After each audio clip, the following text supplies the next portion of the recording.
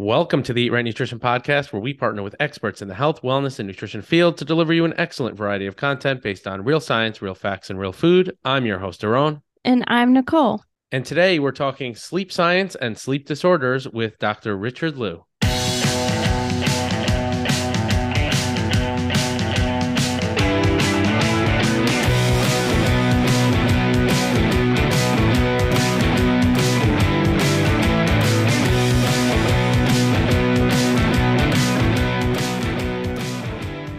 Ladies and gentlemen, welcome to episode number 134 of the Eat Right Nutrition Podcast. Today, we are joined with Dr. Richard Liu, who is a neurologist who specializes in sleep medicine. He did his fellowship at Harvard University in sleep medicine. He's also a staff neurologist and sleep physician at Markham Stouffville, I hope I'm pronouncing that correctly, hospital in Canada, and an adjunct assistant clinical professor at the Department of Medicine at McMaster University. Dr. Richard Liu, what's going on? How you doing today? I'm good. I'm good. Thank you very much for having me, guys. Yeah, I appreciate having you on the podcast. I appreciate you coming on. And this is a topic that Nicole and I have talked about doing for a while. So I really appreciate shout out to Erica for connecting us and getting this podcast done. I guess we'll start with tell me a little bit about yourself, your background, and what it is exactly that you do. Yeah, absolutely. So I guess for me, sleep medicine actually all started when I was doing my residency in neurology at Queen's University. Like when I was a resident doctor, there's a lot of things in neurology that really fascinated me. So it's a bit of like a kid in a candy store. So I had an amazing program director. Her name is Lisa Lomax.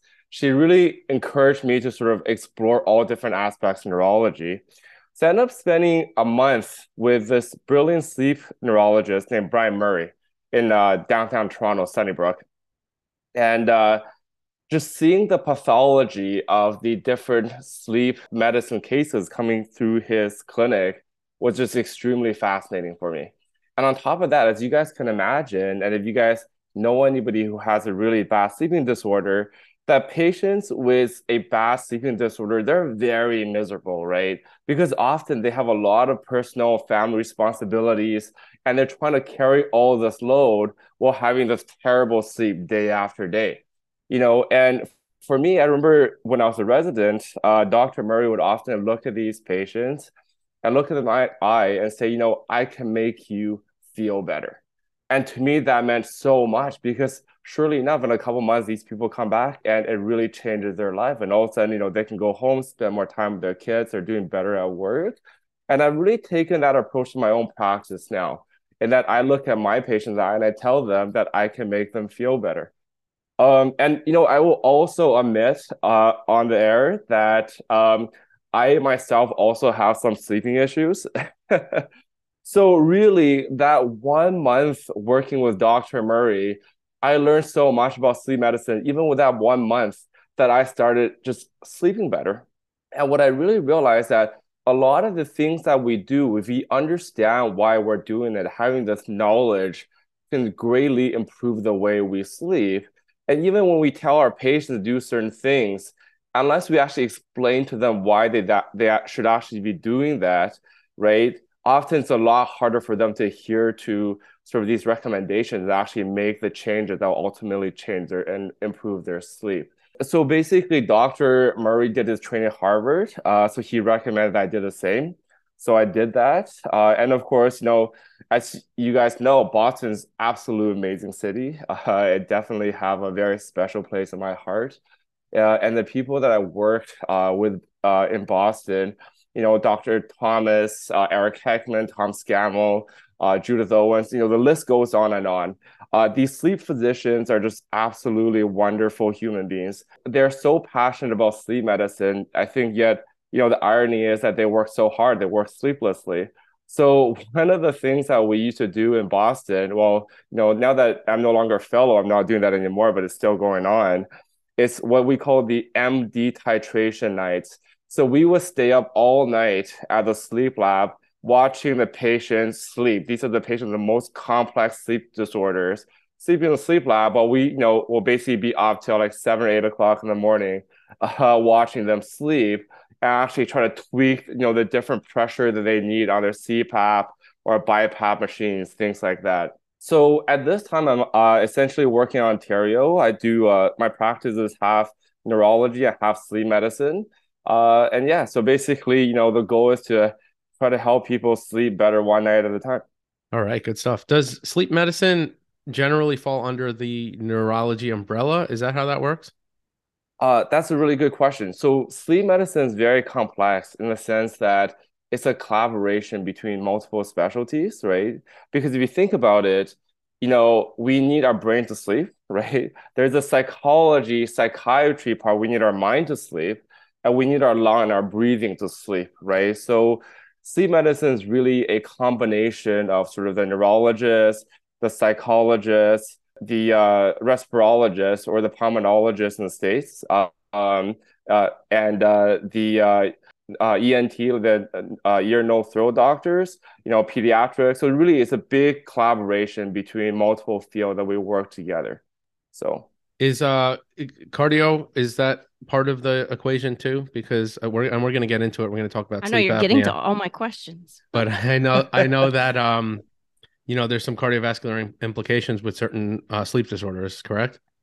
Oh yeah, absolutely. I mean, certainly, really we're seeing that in most sleep disorder now, essentially, if you don't sleep well, things like sleep apnea, insomnia, there's a major bidirectional relationship with a lot of cardiovascular disorders for sure.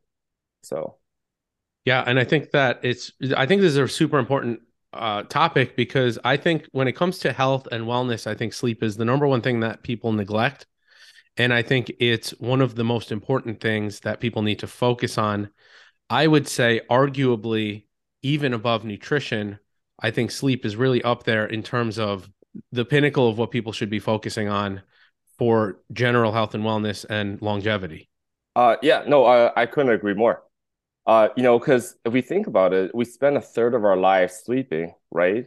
And sleep is, super important, as you guys know, in the nutritional and wellness and the fitness field. That is good for recovery, it's good for muscle building, muscle memory, and certainly, just as simply as to put it, like when patients don't sleep well, they don't feel well, right? So next thing everything sort of just does not work as well the next day.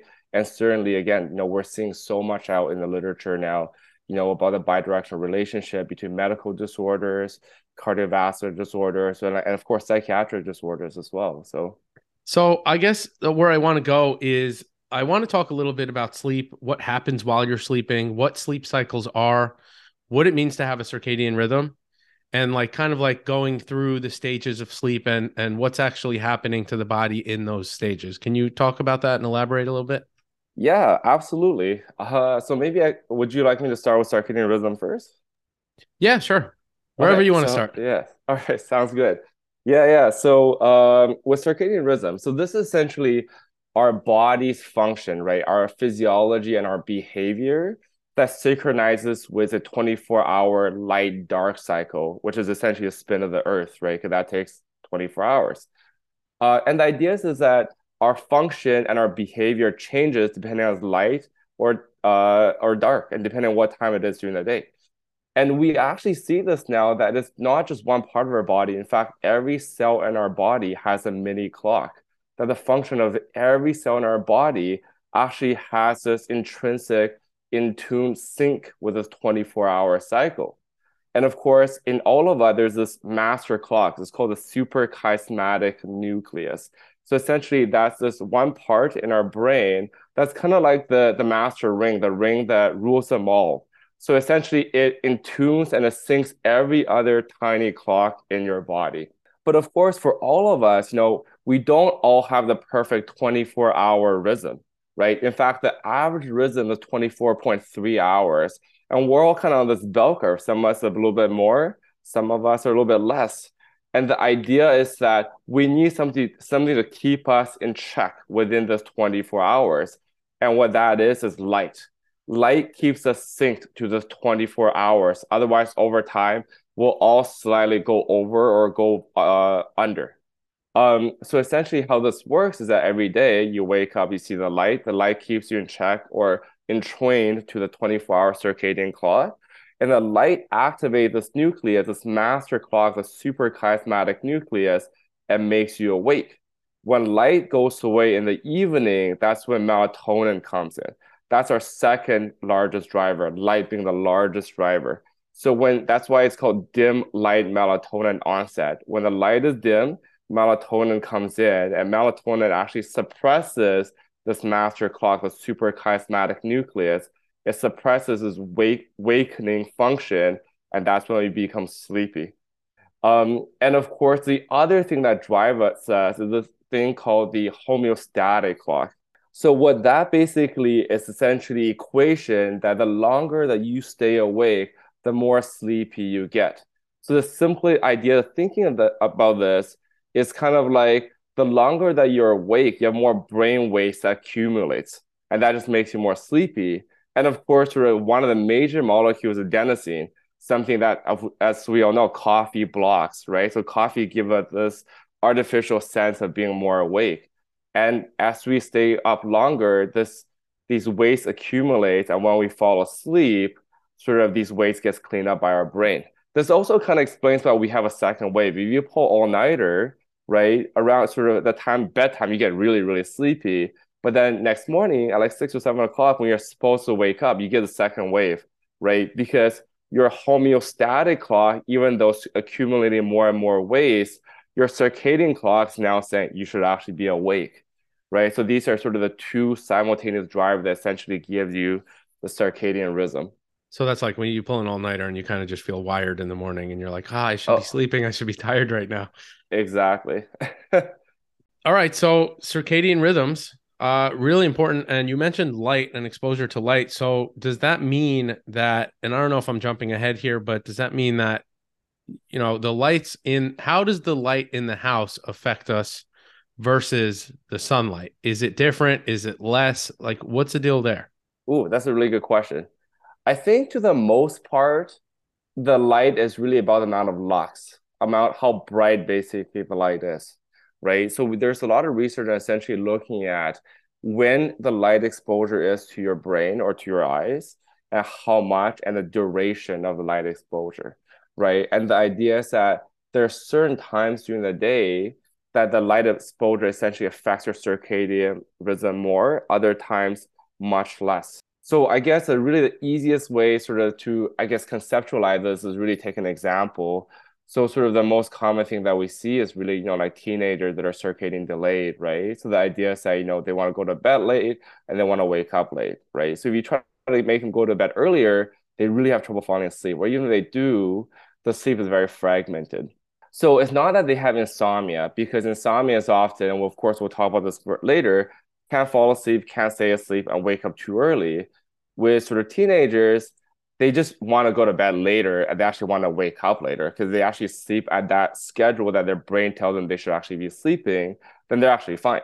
So with certain individuals, such as this example, is that their eyes just are much more sensitive to that light. So light pushes back their circadian rhythm a lot more than somebody who does not have a delayed phase problem, right? So basically, let's say during the day, often the light doesn't really affect you, but really in the evenings, there's essentially these critical periods of time, what's called a phase response curve.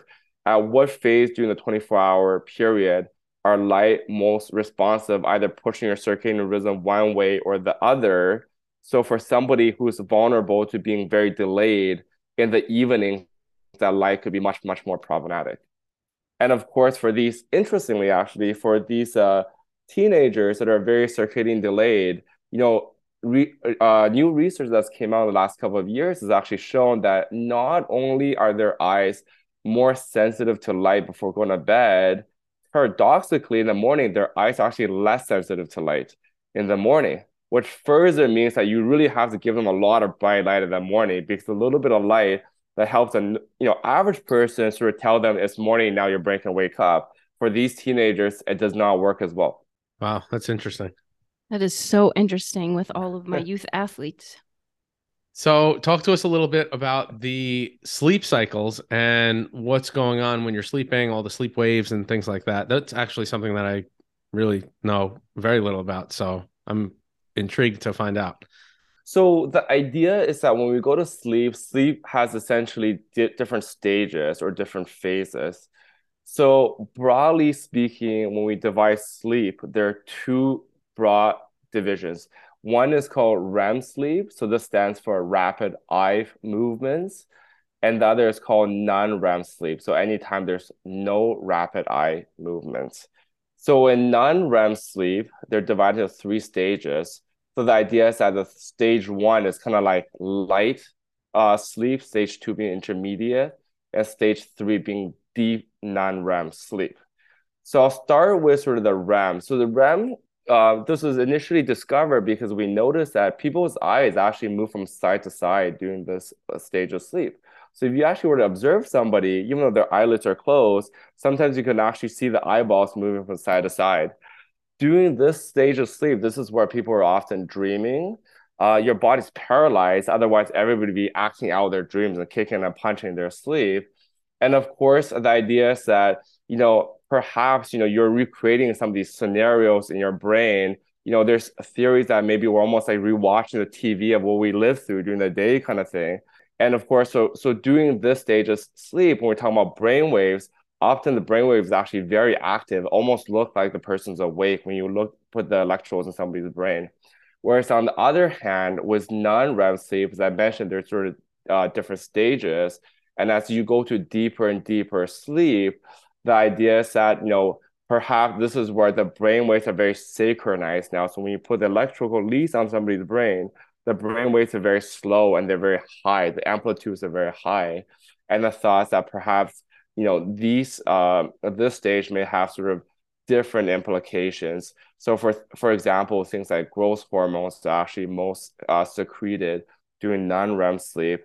Other things such as your heart rate, blood pressure, breathing, they seem to dip the most during this non-REM deep sleep N3 stage, where the idea is that perhaps this is a stage where you have a lot of parasympathetic activation, this is where perhaps you get most of the restfulness. And of course, we also know that in some recent literature that there's this idea of a glymphatic system. This is sort of the brain sewage system for waste removal. And again, the idea is that this deep sleep, this glymphatic system is when it's most active. And so the thought is that perhaps you have very fragmented deep sleep, deep N3 non-REM sleep, that you may be at higher risk of things like dementia and neurocognitive disorders. Wow, that's interesting. Do we know why is there a reason why our eyes move rapidly while we sleep? Like, is there a purpose for that? Yeah, so that's a really good question. And and I think like a lot of questions in sleep medicine, we really don't know. Like the brain is kind of a black box in sleep. Even sort of prior to this interview, I was kind of thinking about sort of what are the purposes of sleep. And I think for the large part, we really don't know a lot of sort of why the brain waves look the way they do and sort of the purpose of most of sleep stages.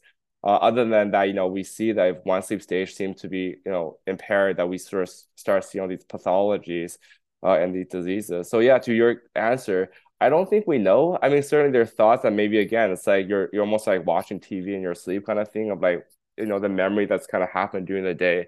But yeah, truthfully, I don't, to my knowledge, sort of know exactly why that happens. So you ask why the eyes move, and I was wondering why the body doesn't. Like, when you said Probably like the so you body's don't almost punch somebody in the face. well, yeah, but sleeping. True, but one moves and one doesn't. What's the difference?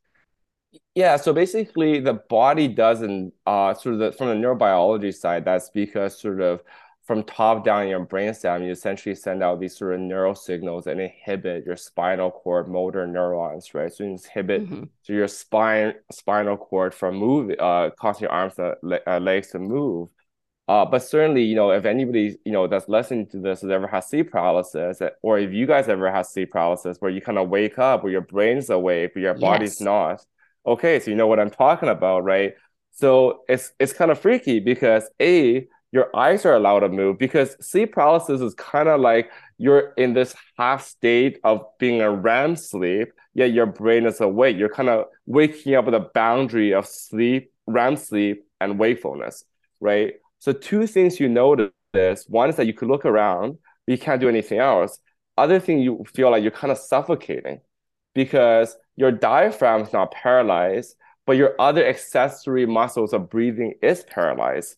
So often, this is why when you wake up from sleep paralysis, for a couple of minutes, it's kind of scary. So, but yeah, but again, and the other thing I'll also add is that this is where we see, when there are patients that have sort of some neurological condition, for example, Parkinson's disease, where there is a impairment of the brainstem, then there's a release of this mechanism of paralyzing somebody when they're asleep. That's when you get REM sleep behavior disorder, where essentially where they're dreaming, and it's almost all the time, but not 100% of the time, but most times it's always some kind of predatory dream. Every one of my patients tells me is either they're protecting somebody or they're running away from somebody, that they'll have a dream and they're acting out their dream, right? They're kicking and punching in their sleep, because that inhibitory mechanism has been impaired by neurological diseases, things like Parkinson's disease. Wow, that's crazy. So it even affects your dreams. Your dreams, yeah. Yeah, I mean, it's got to be because it's something that's commonly seen, right? Mm-hmm. Yeah, absolutely. So speaking of, while we're on the topic of, Parkinson's being a disorder, let's go into, we talked about circadian rhythm. I want to talk a little bit about circadian rhythm disorder, what that is, and what are some of the factors that contribute to that? Yeah, absolutely. So, broadly speaking, circadian rhythm disorder, sort of the most two common things are circadian delay. We see this in teenagers. They want to go to bed late, they want to wake up late. And circadian advance. We see this in elderly patients. They want to go to, they want to stay up, they want to go to bed early and they wake up super early, unfortunately. So basically, a circadian disorder is essentially when what your brain wants to do doesn't align with the social sort of activity that you want to do, right? As a result, you're sleeping off your circadian rhythm. You're sleeping off a time that your brain tells you should either be awake or asleep. So as a result, a couple of things can happen. A, you can't fall asleep. It looks like insomnia, right? You see this in teenagers. You try to get them to go to bed early, they'll lie there, they'll stare at the ceiling, they can't fall asleep. Or even if they do fall asleep, they kind of very fragmented sleep. And even for people that's never experienced this, that they have the perfect circadian alignment, think about every time you go traveling. If you go to Italy, you're automatically circadian delayed, right? Automatically, if you normally want to go to bed at like 10 o'clock, you're going to bed at 4 o'clock in the morning. If you go to Hawaii, you're automatically circadian advance. So thinking about those travel experiences, the first couple of days, doesn't matter what you do, sleep is going to be kind of off. So in broad strokes, that's essentially sort of the circadian disorder, the most common ones. And of course, sort of really treating these circadian disorders is really try to help patients essentially try to align their circadian rhythm. And of course, you guys probably heard of things like light therapy, right? Either giving bright light at certain times or dimming light at other times, and things like very low dose of melatonin. So what you talked about melatonin, what's the deal with melatonin and high doses of melatonin? Because I see that a lot. I feel like, I'm like, why is it even on the shelf? Yeah, no, that's a really good question. I think, unfortunately nowadays in society, melatonin is kind of becoming like water. Like it is everywhere, right? So, there's a bunch of trials on this, like looking at doses anywhere between 1 to like 80 milligrams, which is, a freakily large amount of melatonin. So the major thing that melatonin does is actually adjusting for circadian rhythm. Its effect on sedation is actually mild. It's not a very strong hypnotic agent for like putting people to sleep. So generally speaking, I think within the sleep medicine community, and I'm sure there are people that may not agree with this, but I think generally the thought is that it's an indication for circadian misalignment, but it's not really an indication if somebody just has insomnia. So, and one common myth that people do is sort of take melatonin before you go to bed. But if you actually want to take for circadian misalignment, sort of, often the practice is that you take it a couple hours before bed. So what I actually tell my patients that if desired bedtime, let's say is at 11 p.m., I tell them to take the melatonin 2 hours before bed. So you actually want to take it at 9 p.m. because that's sort of when the melatonin actually has the most effect on your brain, because evolutionarily, that's when dim light comes in. And that's when your melatonin naturally should generate with dim light. And so about 2 to 3 hours before when you're actually supposed to sleep, melatonin actually has the most effect on you. That definitely makes sense to me. Now, I've also read that the average person, and you can correct me if I'm wrong here, the average person makes about 300 micrograms of melatonin, and people are taking, going back to the dosage, people are taking as high as 10 milligrams. And then I guess the other question that I would ask you is, because of the way that works, where you're saying you want to take it a few hours before because you would theoretically start making it when the sun goes down, would you want to do a time release versus just a straight up melatonin? Oh, wow. Both very good questions. Okay.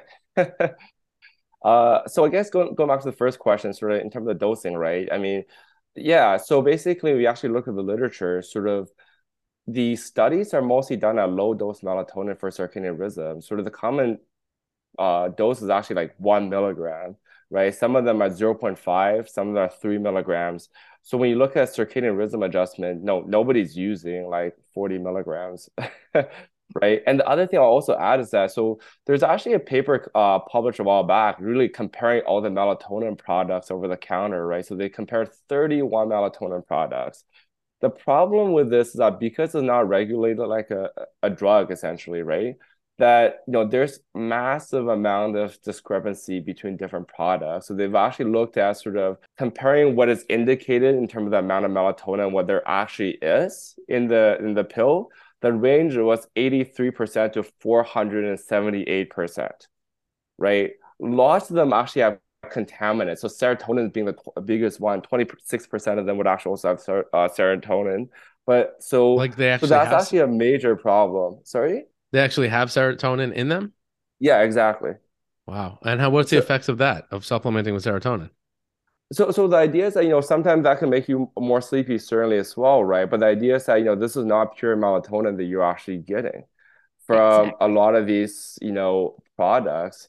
So yeah. So basically, absolutely to your point, right? So I mean, certainly we do not need these whopping doses of melatonin, and for sort of the purpose of circadian rhythm adjustment, is actually a tiny dose. So, and even if even if someone was taking melatonin, if they're not adjusting the rest of their sleep hygiene, their day-to-day bedtimes, I don't know if I'm saying this right, would it actually have an effect if they're taking it but then not adjusting their lifestyle? Oh, I totally agree with you, because, by far the largest driver for circadian rhythm is light. Yeah. So by far, if you're not dimming light properly and you're just taking melatonin, I mean, you're kind of like, this is actually a much smaller thing, right? Certainly melatonin is helpful, but yeah, you're absolutely right, right? Light is by far the biggest driver, but of course, there's other things you're doing before going to bed, that could certainly be very alerting as well. So if you just do this one thing, it's not going to change the rest of the boat. So yeah. So real quick, I want to go back to the dosing with the time release versus just a quick release. What is your thoughts on that? Yeah, that's a really good point. And truthfully, I'm not really sure if there's actually a major difference. If anything, I would say, to my knowledge, I'm not sure in the literature would actually make too big of a difference, because the idea really is sort of, your response to melatonin actually is the highest about 2 to 3 hours before desired bedtime. So the idea is that if you're adjusting to circadian rhythm, you would think actually that's when you probably want the most melatonin. But certainly, though, melatonin does also have some sedating effects and actually does drive certain sleep stages. So, I mean, and the literature behind all this is actually really complex. So, and again, sorry, I don't mean to dodge this question, but going back to your question, I'm not actually quite sure if one is actually better than the other. So, gotcha. And then you mentioned the light that I wanted to get into next. So exposure to light is obviously going to be a piece of the puzzle. What are your thoughts on blue light glasses and if they're effective? Yeah, amazing question. So I talk to my patient about this all the time. The one thing I'll definitely say is that the blue light glasses, the ones that are completely clear with no tints in them, they do not work. The reason why this is because blue light certainly is the number one driver for our circadian rhythm. And the reason why it does that is that it drives it through this cell in the back of our eye called the monopsin receptor. And this receptor has a highest affinity for blue light. But the problem is our rods and our cones, so these are the other cells in the back of our eye that looks at all the spectrum of light, they also bind to this monopsin receptor. So you cannot just block blue light and assume this will work. You actually have to block all light with the emphasis on blue light. So basically, I tell my patients, if you were to just buy those glasses that says they're a blue light blocker, but they're completely clear, they don't do anything. If you buy the one with the orange tints, they're certainly better because you're blocking with an emphasis on blue light, but just overall more light. If you buy the red ones, you definitely block blue and green light and just overall more light again. I mean, I also tell them you're kind of walking on a disco ball. I guess it takes a little bit of time to get used to. And, and for patients that are very severe, I tell them if you have to do what you got to do, sunglasses certainly are the best, right? Because they just block everything. But then again, I always emphasize this to my patients. I'll definitely emphasize this to your listeners, is that you have to do this in the context of being safe, right? I don't want people to be sort of breaking glasses and walk the walls at home. And I tell, because that's a reality. Because, again, personally, I'm delayed sleep phase, right? So I have some of these glasses, and I've definitely broken things around my house. So really, I think the answer is you want to block as much light as possible without sort of in the context of safe. And I'll just add one more point to this because I have my Emerge doctor colleagues, my nursing colleagues, they do a lot of shift work, right? So one day they're working during the day, they get home and they go back, they go to sleep at like 11 o'clock. The next day, they're doing overnight shifts. They get home at 7 o'clock in the morning. And it's very reasonable that initially you're so amped up, you can't fall asleep right away. So, so what I tell them is that, again, once you're at home in a safe place, you're not driving home, but you do this once you're home, that you should actually just wear sunglasses, right? Because your brain is certainly not going to be able to flip circadian rhythm that fast because human brain only does like an hour a day, right? But at least the 2 hours before you actually fall asleep, once you get home, have those sunglasses on. That at least gives your brain some signal that, okay, maybe this might be dark, maybe that might be sleep time, and that'll still to some degree improve your sleep. I have a buttload of questions now. So I know, me too. The first one Go I'm ahead, going to go. ask you is TV. I feel like I have a marathon of questions. So the first one All I'm right, going to go. ask you is TVs in the bedroom. Do we want to get rid of them? Do we want to keep them? What's the deal with that? Honest answer, definitely get rid of them. Okay. Couple of reasons, right? So one, the light is a major thing. But again, light doesn't affect everybody, right? Because some people, again, going back to the whole patient or delayed sleep phase, they're very sensitive to light. But there are certainly people that it just does nothing to them, right? There's people that their eyes and their brain completely not sensitive to light, does not make a difference. But the other thing is the idea, which we'll talk about later when we talk about insomnia, is that you want to condition bedroom with sleep only. That every time you walk in there, that the only thing that's going to happen here is sleep, right? You don't want to have other activities, idea that may happen in the bedroom, because over time, if you start having insomnia and you start being awake, you start running into trouble because you're going to start conditioning the bedroom with non-sleep stimulus. Okay. Good stuff. Yeah, I've got what was it? It's been probably maybe 10 years since I've had a TV in the bedroom. But you mentioned sunglasses and you mentioned the location in your eye where was it light hits? Yeah, so basically light hits sort of essentially these cells the back on your retina, right? And essentially these cells then connect into your brain, into the suprachiasmatic nucleus. So that's how sort of the light drives your brain to think, you should be awake. So now in the daytime, we want that light to hit the back of that location. And now how does sunglasses affect that in the daytime versus maybe wearing you know what I'm saying? Like if you're blocking that?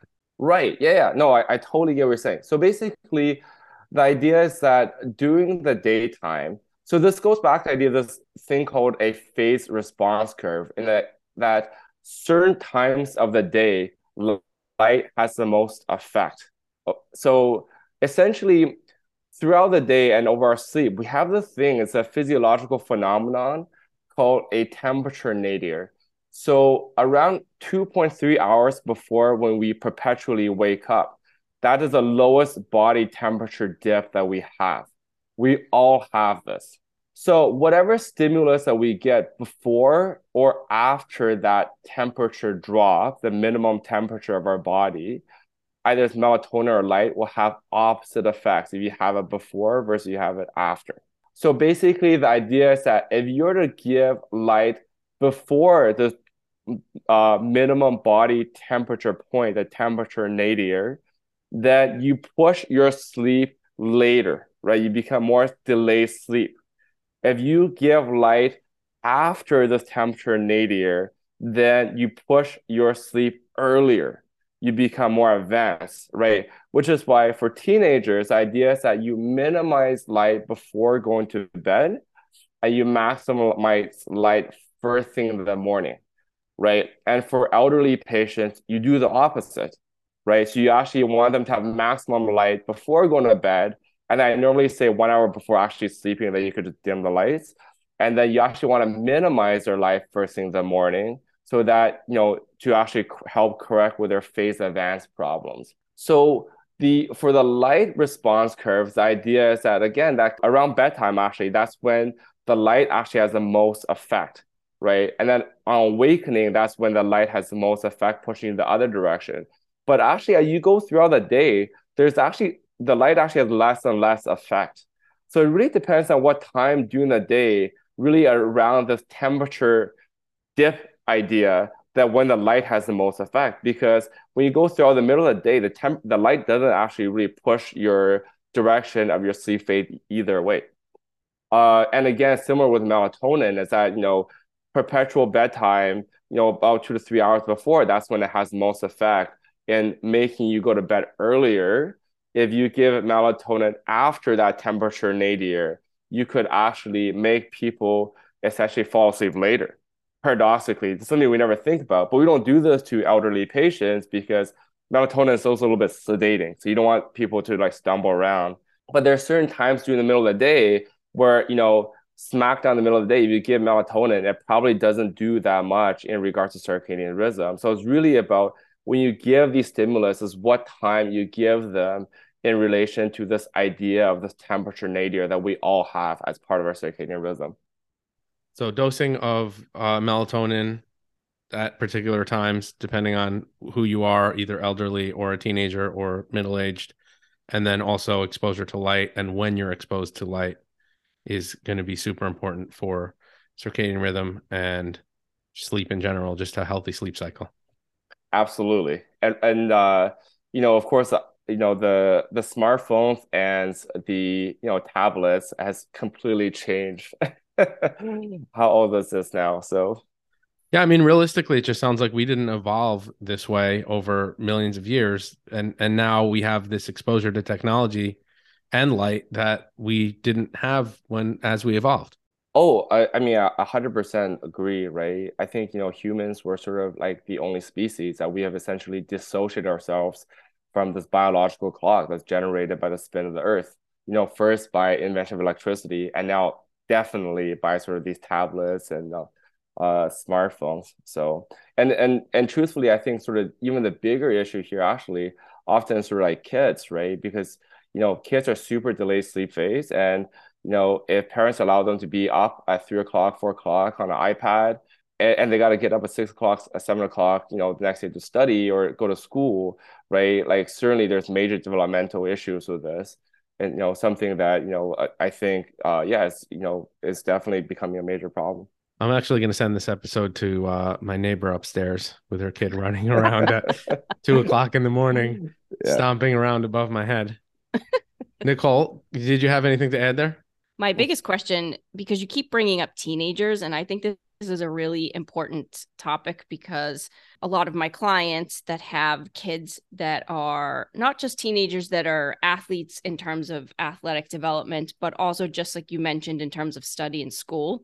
A lot of these kids have different school time starts and they change from year to year. and they're staying after school to do sports, and then they're doing homework late at night, and they have a lot of like load in terms of what they're doing every day on top of their academics and then their sports. What type of sleep hygiene schedule would you put a teenager on, or do you suggest to teenagers to help them be the best that they can be? I guess that's my question.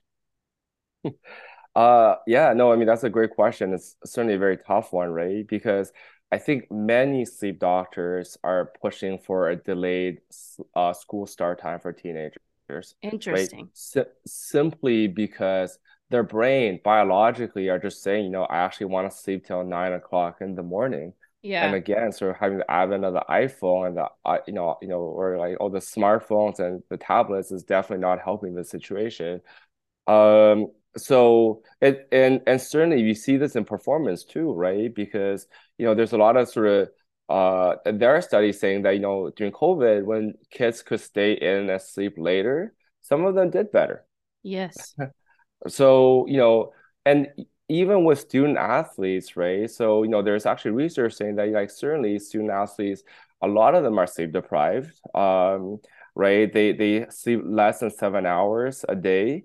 They have excessive daytime sleepiness that they can literally like at the drop of a dime, just want to lie down and fall asleep, right? Yeah. If somebody got sufficient sleep, that shouldn't happen.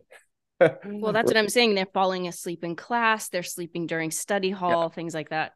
Exactly. And I think that certainly, even, especially for student athletes, because a lot of them have sort of like morning training times, right? Or even like morning competitions like that often, those days, like there's studies showing that for sure, athletes with morning training times before those days, they'll just sleep less, right? The night before their training day. And of course, with athletes, it's so complicated because they have traveling schedules. They have like sometimes more work because they have to juggle between sort of their training and their schoolwork, things like that. And on top of that, I'm sure there's also the stress of competition as well. So yeah, so I think that certainly for students, I mean, that's something that many of us has advocated for, and I think that yeah, it's certainly hard. From what we can do in the meantime, though, I really just try to tell sort of my patients that are young is that you really just try to have to block off as much light as possible, right? Because especially if you're that type, because there are teenagers that do not have delayed sleep phase, right? A lot of them actually just they do go to bed at like 10 o'clock, 11 o'clock, 9 o'clock. But the ones that are delayed, I give them my sunglasses spiel, right? Or like you wear the darker thing you can wear. You want to you want to use your computer to have it on night mode, right? Night mode do block blue, and you still want to dim it as much as possible because again, it is all light, right? So even with sometimes night mode, it's not enough because again, we all live on the spectrum. Some people are not sensitive to light at all. Some people are a little bit. Some people are a lot, right? So depending on where you are on that spectrum is really sort of how much you got to do to try to reduce the effect of light on your circadian rhythm. Where does caffeine fall into your recommendations for patients? So we know that the half-life of caffeine is pretty long, right? Like 5 or 6 hours, depending on what literature you read. So certainly try to avoid caffeine really past like noon, especially if you have like sleeping problems. And again, I think, this is such a spectrum of individuals, right? Because if certainly that is your problem and you have insomnia, you should definitely try to avoid caffeine really just past noon, if not earlier than that, right? But and certainly definitely not, caffeine before bedtime. But again, for some people it just doesn't seem to affect them. So but I think, and of course we'll talk about this when we talk more about insomnia, that there's so many other drivers in insomnia, right? So this is sort of one part of the equation for sure, but there's it's a very complex subject. So let's go into that. Let's get into insomnia and what exactly is perfect segue. What exactly is insomnia and what's the cause of insomnia? So we'll start with what is insomnia, right? Because I'm sure we've all heard of this term, and we all have probably a friend or we all know somebody or themselves have insomnia. So insomnia is essentially the difficulty with falling asleep, staying asleep, or waking up too early in the morning. despite having adequate opportunity to sleep. And sort of, the American Academy essentially has added sort of these artificial definitions that if you have the 3 days a week, then it's and 3 months for more than 3 months, then it's considered chronic insomnia. And of course, this needs to also impair your daytime function. You have to essentially make your day miserable. Um, and of course, this can be, associated with another sleep disorder, or sorry, it cannot be caused by another sleep disorder or a psychiatric or medical disorder or due to some kind of substance use. So insomnia is actually super prevalent, right? So when they did a bunch of surveys, 30% of the US population at some point over the 1 year has reported some kind of nighttime insomnia symptom with, can't fall asleep or can't stay asleep. If you had daytime symptoms, it becomes 9 to 15%. And 5% of the population has a full diagnosis of insomnia. So if you think about it, right, that's huge. Like very few diseases in society have a 5% prevalence. And of course, as we all know, with COVID and the mental stress that's put on everybody, sort of this is kind of went through the roof, right? So, and the last thing I'll add to this is that insomnia is essentially a public health crisis, right? It has a massive personal burden on individuals and a massive socioeconomic burden, and that people either can't go to work or they go to work, but they can't do their best. How do we differentiate between insomnia and circadian rhythm disorder? Oh, good point. So yes, so this is something that's really important not to miss, because if we treat one as opposed to others, simply the treatment's not going to work, right? So I would say the simplest way that I sort of ask my patients is, because in both cases, let's say they're circadian delayed, they can't fall asleep. So then I say, well, on the weekend, can you sleep in? Because the delayed circadian phase, your teenagers, yeah, they can't fall asleep at 10, but they can fall asleep at 1 o'clock in the morning. But in the weekend, they have no problem sleeping until like 11 o'clock, 12 o'clock. But in insomnia patients, doesn't matter weekend, weekday, they're up at 6 o'clock in the morning, doesn't matter what time they fall asleep. Gotcha. That makes sense. Yeah. So what are the causes? What's going on, yeah. like physiologically, what's going on in the body or the brain or wherever it's happening?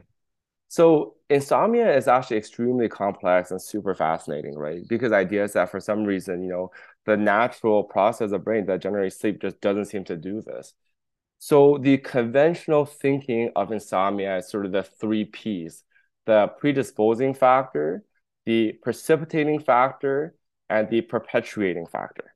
So the idea of the predisposing factor is that something about a patient with insomnia, something about their brain, that genetically, the way that's wired, it just does not generate sleep well, right? The idea is that if sleep is like some kind of glue that glues your sleep together, the sleep glue just doesn't seem to be as much as a patient that does not have insomnia. So some kind of genetic neurological wiring.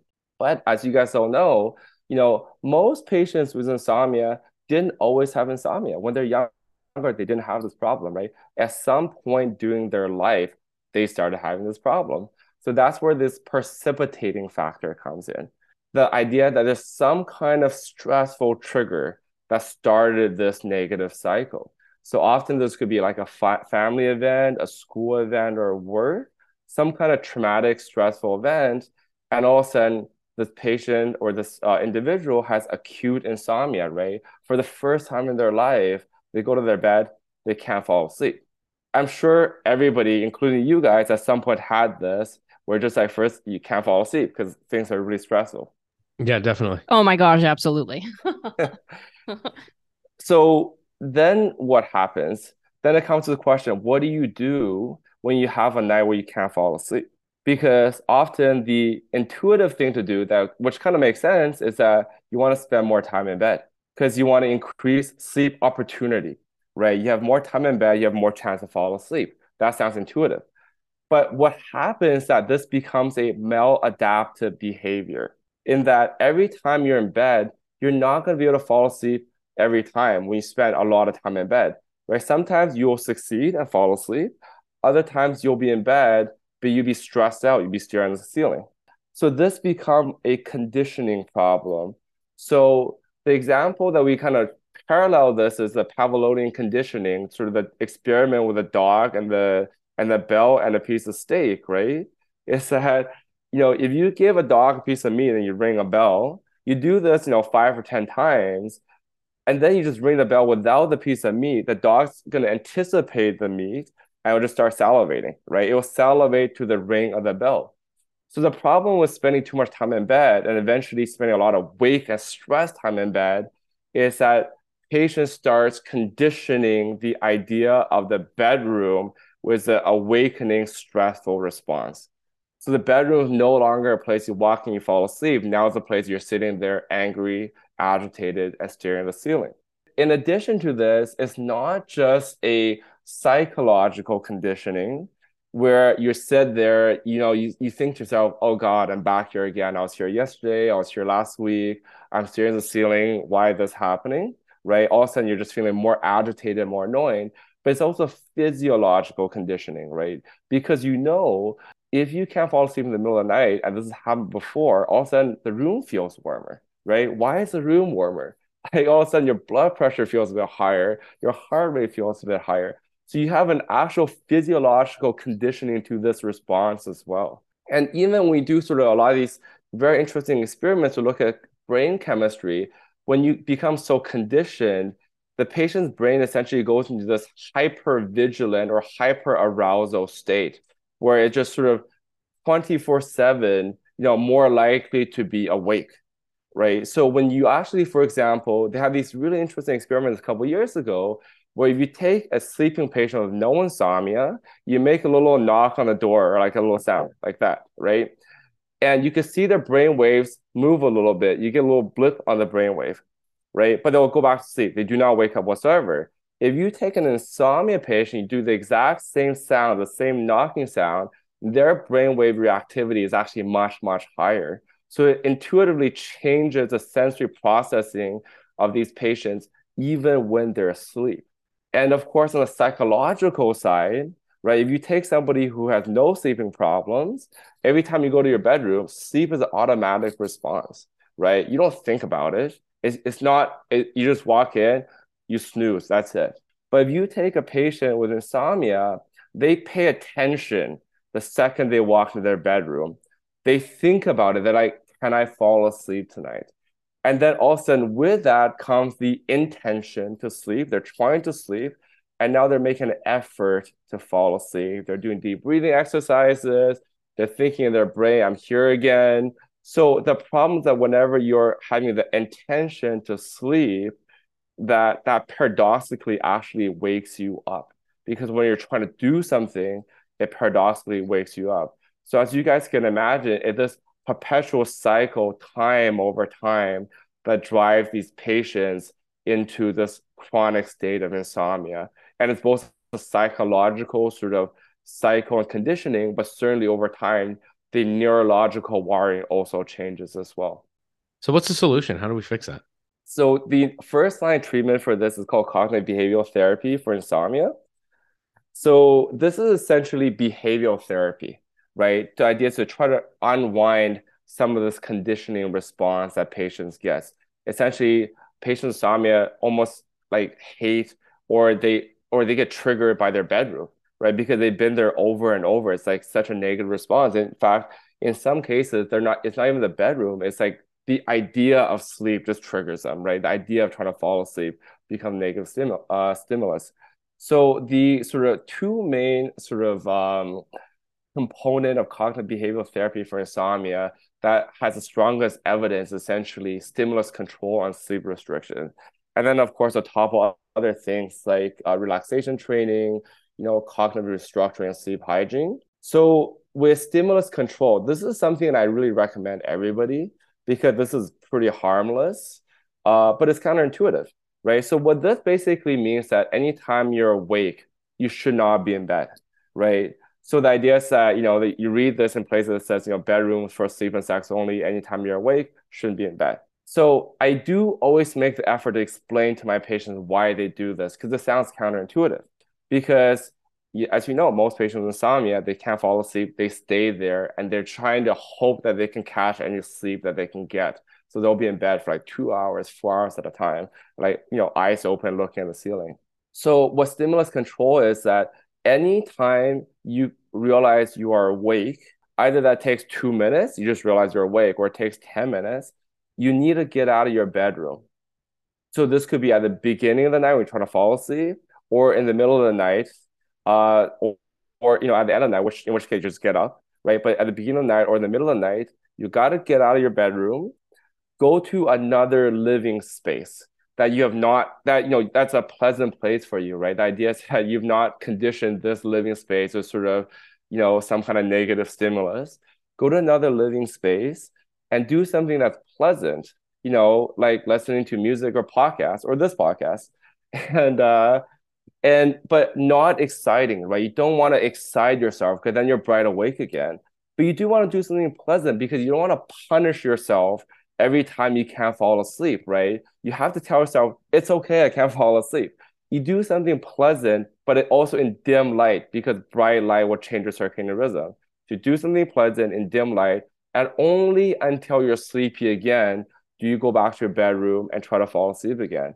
And of course, if they ask, what if I can't fall asleep the second time? Well, you repeat this routine over and over, because the idea is that you just want to avoid having prolonged periods of wake time in bed.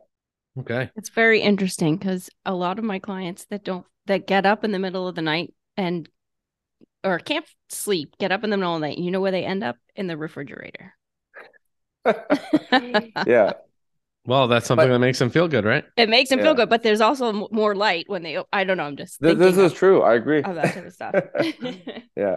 Where do medications fall into this? Like in terms of, so I've heard some things and I've never actually looked into it because it's just not my field, but that there are some medications that don't put you to sleep. They actually just knock you out. Is that true? So I guess the hypnotic medications. So, okay.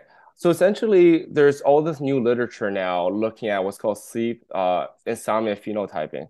The idea is that not all insomnia are the same, right? So insomnia is a very heterogeneous condition, and the idea that there's a lot of different physiology that causes insomnia, but the final outcome looks the same. They can't fall asleep or they can't stay asleep, but the cause itself could be very different. And subsequently, the brain chemistry for these patients could actually be quite different. Some of the new literature are suggesting the idea is that you have, at least broadly dividing insomnia into two major categories, sort of insomnia with sort of essentially short objective sleep duration versus sort of normal sleep duration. The idea is that you have two patients that come to you. They both have the exact same complaints. Doctor, I can't fall asleep, I can't stay asleep. One of them actually objectively sleeps about the same number of hours as somebody who doesn't have insomnia, where the other one, they don't. Their brain only, generates like 4 or 5 hours of sleep. The one that objectively sleeps the same, they'll be in bed for a long period of time. But then if you add the total number of hours of time they slept through the day between the bed and napping and stuff like that, it could be like 7 hours, 7.5 hours. So the thought is that perhaps these two group of patients are actually different type of phenotype or different type of patients. And that, there's a bunch of study look into this. And it's kind of shown that on one hand, sort of the objective short duration insomnia patients, they're the one that have sort of more cardiovascular diseases, they have more neurocognitive issues, like things like dementia. Their, pituitary adrenal, or the hypothalamic pituitary adrenal axis, or their cortisol level, which is like 24/7 ramped up. Whereas the overall normal sleep duration patients, they're more of a psychological phenotype. So they're more sort of neuroticism. They have like more maladaptive behaviors or coping skill issues. So, the thought is that perhaps on one hand, sort of the normal sleep duration patients, these are the patients that are more likely to respond to therapy, like cognitive behavioral therapy, right? So the one of which I talked about is the stimulus control, but of course there's all these other components like sleep restriction, which condenses your sleep, or relaxation therapy and things like that. Whereas that the objective short sleep duration patients, perhaps something about their brain, they just cannot generate that much sleep. So maybe some of these patients, in addition to having a go at the cognitive behavioral therapy for insomnia, that perhaps sleep medication may be playing, that may play more of a role in these patients. Is that something that you generally want to avoid, or you want to do it temporarily? Yeah, that's also a good question. So I think every patient with insomnia that comes to me, they should always have a go at cognitive behavioral therapy for insomnia. But certainly, I do have patients that come to me and already on a whole bunch of sleeping medications, right? It would be ideal, obviously, to just in any field of medicine to minimize, medication burden to every patient. But I think the reality, and I think all sleep physicians, and of course, many family physicians that have a lot of patients with insomnia knows this, that it's not possible, right? So it's really, we try to take a harm reduction approach, right? What is the combination of sort of these behavioral therapy that we can help the patients? And then they have to be on certain medications. You try to pick medications that are safest for them, or the medication that has another side effect profile that can also help them, right? So for example, if there's somebody who also have, like they're very, very skinny and they need to gain some weight, like my Parkinson's patient, like some of the medication could actually help you gain a bit of weight, right? But of course, paradoxically, for my sleep apnea patient they need to lose some weight, that would not be a good idea, right? So the idea that you're really trying to also match sort of whatever is safest, and also try to maybe hit 2 or 3 birds with the same stone. And of course, the other component of this harm reduction approach is really, if you're not helping some of these patients, I definitely have patients that come to my clinic, they're sort of having a couple of drinks before they go to bed, right? Because it sort of like helps them fall asleep, or they're just doing other things, that helps them sleep. So really, you're trying to find what is the best way to sort of help your patients and sort of try to sort of walk between the lines sometimes. So I gotcha. And now you mentioned sleep apnea. So yeah. let's switch gears and talk about what sleep apnea is, who's at risk for sleep apnea, and what are some of the dangers around having sleep apnea? Yeah, absolutely. So the word apnea essentially means no breathing, right? So sleep apnea, I tell my patients, this is where you have difficulty breathing when you're sleeping. So as a result, you're not getting good air in. And at one point, your brain says, wake up, we got to breathe. This could happen many times throughout the night. They're micro awakenings where the patient have no recollection that they have woken up. I have some patients that literally tells me, doctor, I do not wake up in the middle of the night. And, you look at these micro awakenings and they have like 500, right? So, and of course, the problem with each one of these awakenings is that it's a sympathetic drive, right? Because you essentially your brain is so deprived of oxygen that your brain's saying, okay, wake up, right? So you have a little bit of a blood pressure bump, your heart rate bumps, so when this happens many, many, many times through the night, in the short run, it fragments the patient's sleep.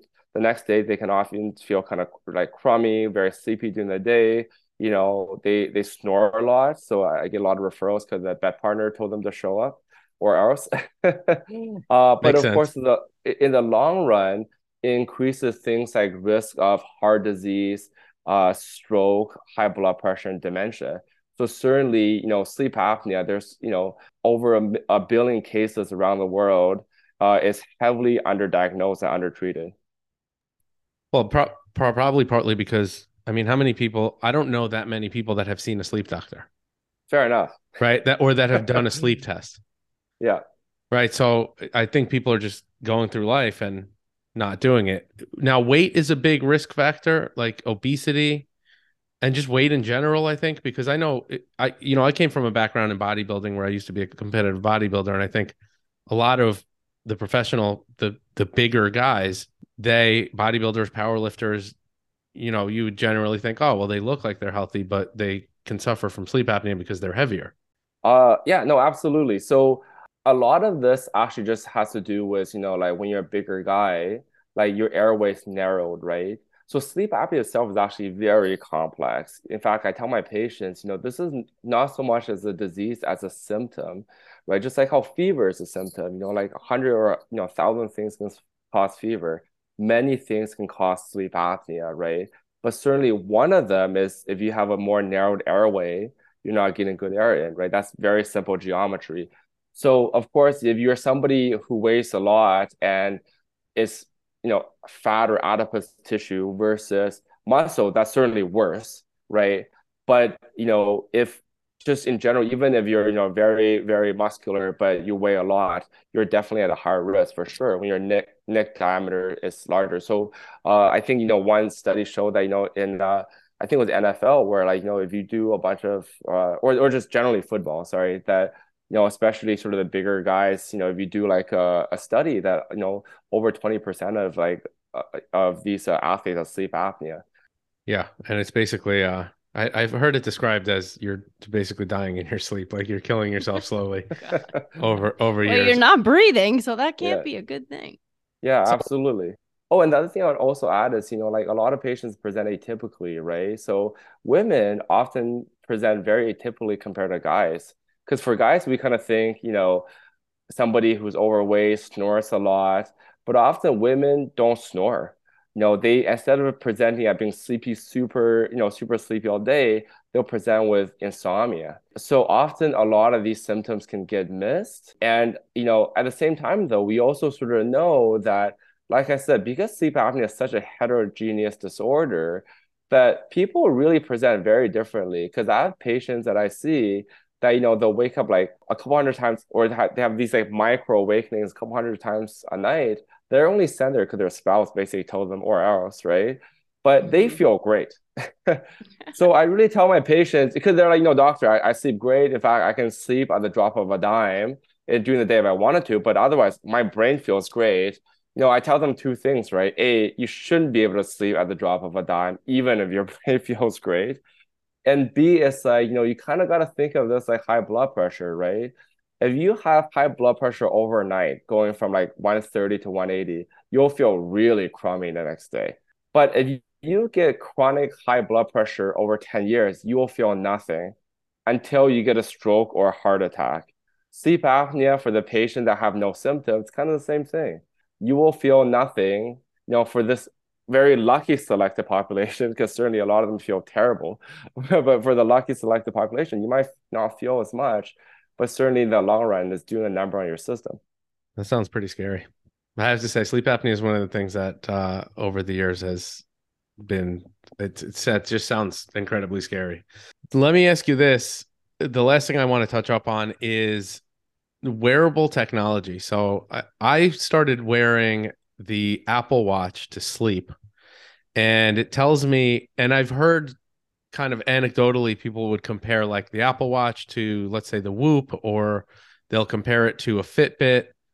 And the Apple Watch actually tells me that I get very little deep sleep.